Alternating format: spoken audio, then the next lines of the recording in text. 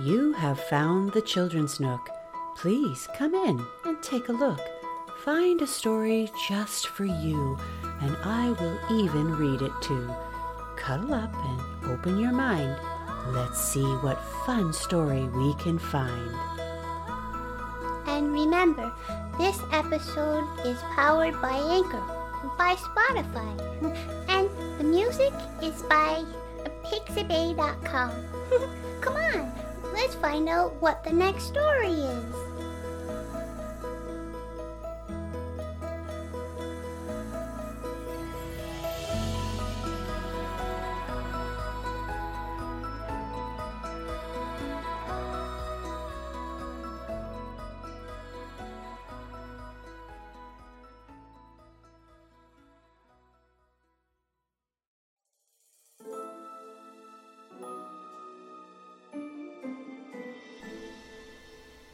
Welcome to the next story. I'm very glad you're here. This story is called Remembering the Magic. Come on, let's find out what it's all about.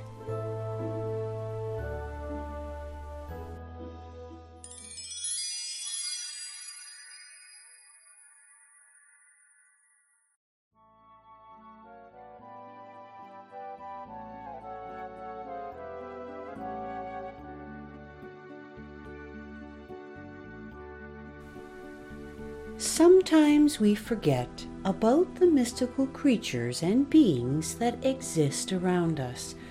Really, they do exist. Well, that is if you believe.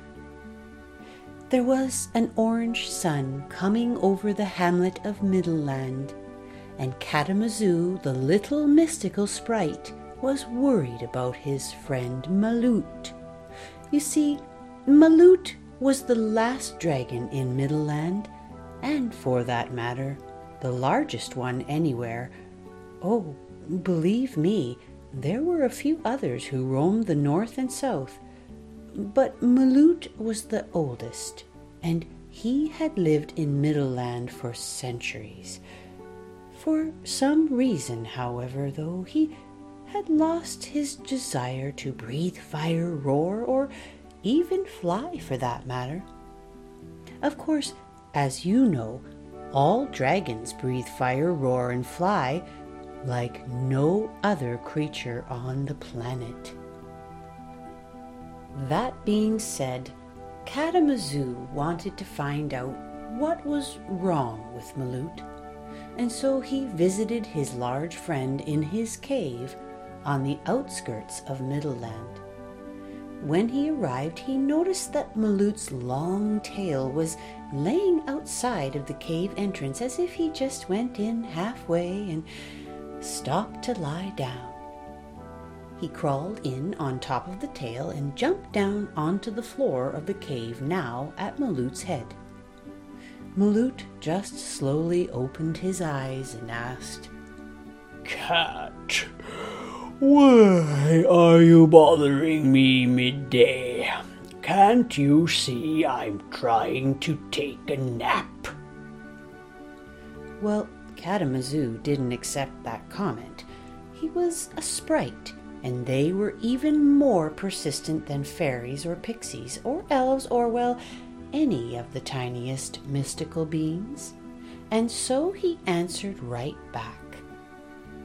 Maloot, you're supposed to be flying around, roaring and breathing fire, mystifying people, and inspiring tales of knights and castles. What's wrong with you? Why are you being so lazy? Well, Maloot blinked slowly and grumpily answered, "Why should I? There's no more children who believe in us. No one is searching for us anymore. No one cares that we're mystical creatures from the dawn of time. They've even stopped telling tales about us. Why bother?" Katamazoo suddenly thought that what Maloot was saying was a bit true, in a sense.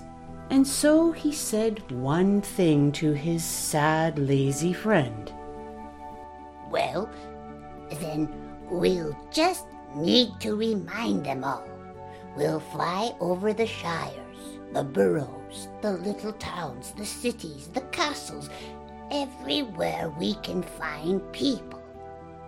They will see us again, sailing through the clouds. They'll believe it with their own eyes, won't they, if their hearts and minds won't? Well, Maloot tried to remind Kalamazoo. But I've done this many times lately, Cat. It's the children. Too many of them now think we're just a fabled creature, made up and not real. Without the children believing, no one can see us. It's our true power, Cat. You know this. It's like Santa Claus, the Easter Bunny, even the leprechauns. All of us can only be seen when the children believe. If they only knew we are real. Alas, even Santa thinks I may be right. He's a bit sad too. All we want is for the children to just believe in us again. Well, Kalamazoo realized that Maloot was probably right, but in his mind he wondered if they couldn't try to convince at least a few children once more and bring their mystical stories back to life. All Maloot ever wanted was to be known about so that children could imagine them again, the way they used to. Cat just had to come up with an idea to make it so. He couldn't stand seeing how sad it made his beautiful and magnificent friend. You see, Maloot was once the stuff of legends, and he started it all.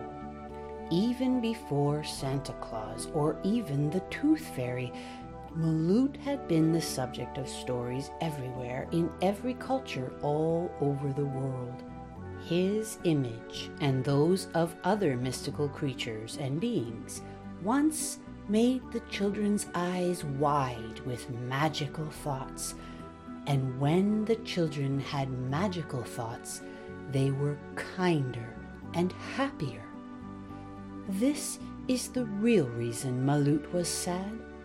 All he wanted was for magic to return to the hearts of the children. Kalamazoo went home and decided that it was his mission to figure this out, and so he called upon all of the wondrous beings that had ever existed, and they met to come up with an idea that would help them all, including the magnificent Maloot. Cat sent out letters, and so many mystical and magical characters arrived to Middleland. They met in the grand hall, and with the fire burning and the candles lit, they began to talk about the problem and what to do about it. Santa was there with Rudolph, the Easter Bunny, the Tooth Fairy, the Irish leprechauns, pixies, fairies, forest and garden gnomes, and so many others. The room was filled with sparkles, colors, and voices so wonderful to Kalamazoo, he was utterly grateful. As I look around this room, I thank you all. And when I explain the issue, I would love to hear any suggestions you may all have. He told them everything that he and Maloot had spoken of. Just then, the lumbering Maloot made the ground shake as he was curious as to why the grand hall was so noisy. What is all this noise. He yawned and poked his head into the doorway. Everyone turned to look, and Maloot realized there was something special happening. Oh, I see we're having a party, Cat. Well, Katamazoo chuckled, and so did everyone else. No, no, Maloot. We're just here to discuss this issue of the children not believing in us as much anymore. Well, Maloot grumbled again, and a pixie went to him to try and cheer him up. I told Cat there's just no use. They just don't want to believe anymore. The little pixie landed on Maloot's grumpy nose and hugged him on the snout. He made her smile with her innocence and kindness. She said to him very sweetly, What if we found a way? What if we could make the children believe again? Maloot's grumpy face now softened. He was touched by the helpfulness of the little pixie and everyone's presence in the grand hall. Katamazoo suddenly blurted, I have an idea. Everyone turned to look.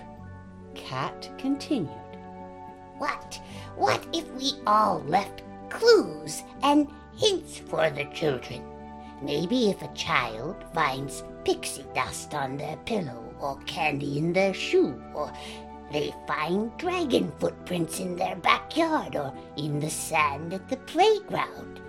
What if the problem has been us all along? What if we just don't do enough to help them believe? What if we're all a bit like Maloot too, and we're giving up a little? Maybe the problem is that we need to make a better effort. What if instead of just asking the children to try harder to believe in us, we try harder to believe in ourselves too? Maybe people need us to show them that magic and hope still exists, even if they don't see us. Maloot's large golden eyes widened, and he suddenly realized that his friend Cat may be right again. What if they did need to try harder and help the people, the children, remember their hearts, remember their kindness, remember that hope and wishes were still there for them? Asking them to simply believe was hard for people to do with all that life had become, and so much time had passed. The little pixie now spoke again. She giggled with glee. I knew you'd think of something, Cat. I think this is a wonderful idea. Let's fly tonight and leave the people clues and hints all over their parks, their streets, their homes, their yards. We can do it together. It will be so much fun. Everyone in the grand hall seemed to react the same way. It did seem as though maybe all they needed to do was try a little harder. Maloot himself spoke up and admitted, I do believe that I have seen this all in a new light as well.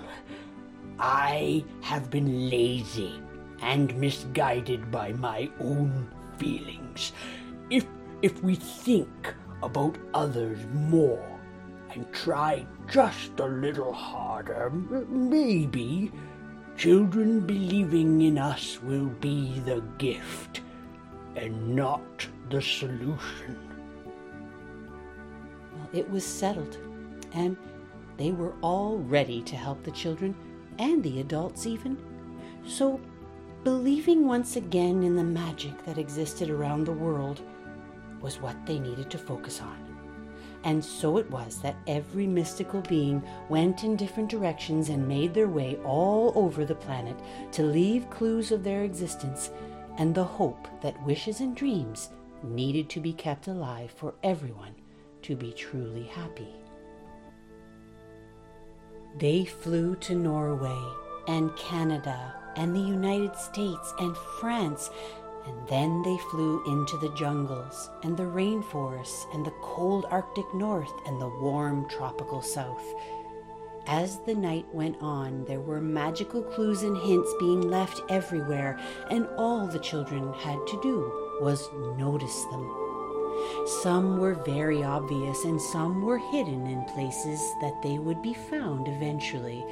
There was pixie dust on the flower petals, trinkets and toys hidden in the parks, and dresser drawers, as if they'd been lost. There were unusual colored eggs in birds' nests and special flowers that popped up out of nowhere in people's flower gardens and along the roads. Candies and chocolates were hidden in pockets and shoes. Heart-shaped stones were left by the gnomes everywhere, so that when the children found them, they would be inspired by their symbol of love.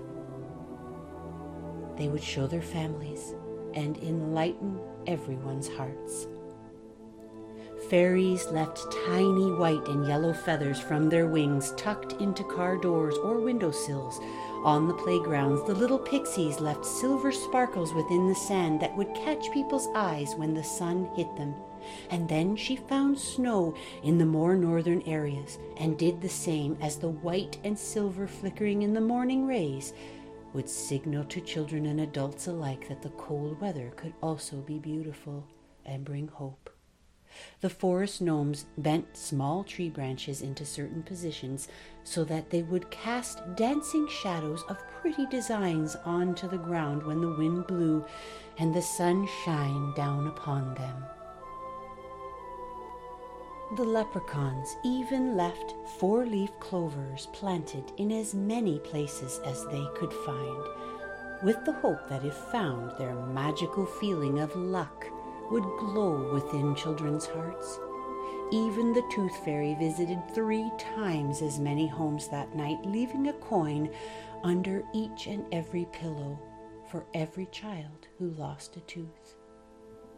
It was an inspiring night indeed, and most noticeable of all the clues were the dragon footprints that Maloot and Cat would leave lightly here and there within forest trails, on the seashores, with Cat helping to drag Maloot's tail within the sand behind them, and in the muddy mountain paths everywhere they thought people and their children would be. Maloot's 3-toed, clawed feet were unlike any other animal now living on the planet, and if anyone found them, it would create a sense of wonder and mystery in them. People would begin to think deeply as to what could have made them, and hopefully remember the dragon's mighty and mystical existence. Now, as they gathered together to listen to the winds of time within the center of Middleland, they all sat quietly together, waiting to hear a glimmer of a reaction as their clues and hints were being found across the world. You see, Middleland was in the center of it all, and every type and direction of wind would roll through its cobbled ancient streets. The mystical beings could hear many things that were captured on the wind. The pixie even lighted upon Maloot's snout once again and stopped flickering her tiny wings. There was a hush among them all as they listened intently. Then, as a distant murmur began to grow, whispers of glee, gasps of surprises, singing, and voices telling tales began to ring loudly and clearly to them all. They heard laughter and tears of joy. They felt hope and listened as one came through so loudly that there was no mistaking it. From a corner far, far away, a small boy's voice was heard all the way from England on the shores of Dover at the sea. Mother, Father, look! It's dragons! Dragons were here! Dragons were here! And then another. Mummy, look! There were fairies in the garden. They painted the flowers for you. The voice of the mother rang in. I don't remember planting those. My goodness, I wonder where they came from. Maloot and the pixie smiled at each other as they felt the curiosity in the voices once again. The unusual heart-shaped stones were being found within the other rocks. The Inuit people in the north woke up to the pixie's sparkling snow. Little children were finding things in their shoes and wondering how they got there. It was starting to work, and Middleland was a symphony of happy voices from all over the world. And they kept coming, in as clear as the blue eyes of the little pixie, who now leapt into the air with pure joy, twisting and flickering her beautiful colored wings. They did it! The world was beginning to believe and have hope again. Maloot smiled so widely, Kalamazoo hadn't seen him this happy in a long time. He plodded again heavily upon the ground into the center of the field around Middleland.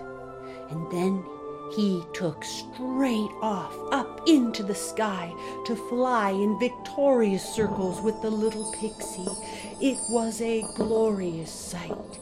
His massive wings made a brisk breeze on them all on the ground below, and they all laughed and cheered together as he blew a plume of red and orange flame straight up into the air like fireworks. The pixie threw handfuls of sparkling dust within it, and all became a wondrous celebration. And so, it is never too late to find your hope, your happiness, your faith that magic and dreaming can help us all. All we have to do is try just a little harder. Open your eyes and open your hearts and find it inside. You never know what will remind you as you go through your day. After everyone left for their own homes again and Middleland was under the sleeping moon, Santa put his finger on the side of his nose and he and Rudolph vanished back to the North Pole. Everyone else went on their way as well. Maloot said to his little friend Kalamazoo that night, Let us all keep this feeling alive with our efforts, Cat, so that no one ever forgets to believe again, especially me. Thank you for reminding me, my little friend. Cat and Maloot watched the shooting stars in the sky as they listened to the faint whispers now on the night air of the little children making wishes on the twinkling entities. They were seeing again in a way that only the happiest of hearts could. The little pixie patted Maloot with her tiny hand on top of his head and flew off with glee in her heart. Cat and Maloot gazed up again and felt as though they had done something very good, and Maloot was happy himself once again.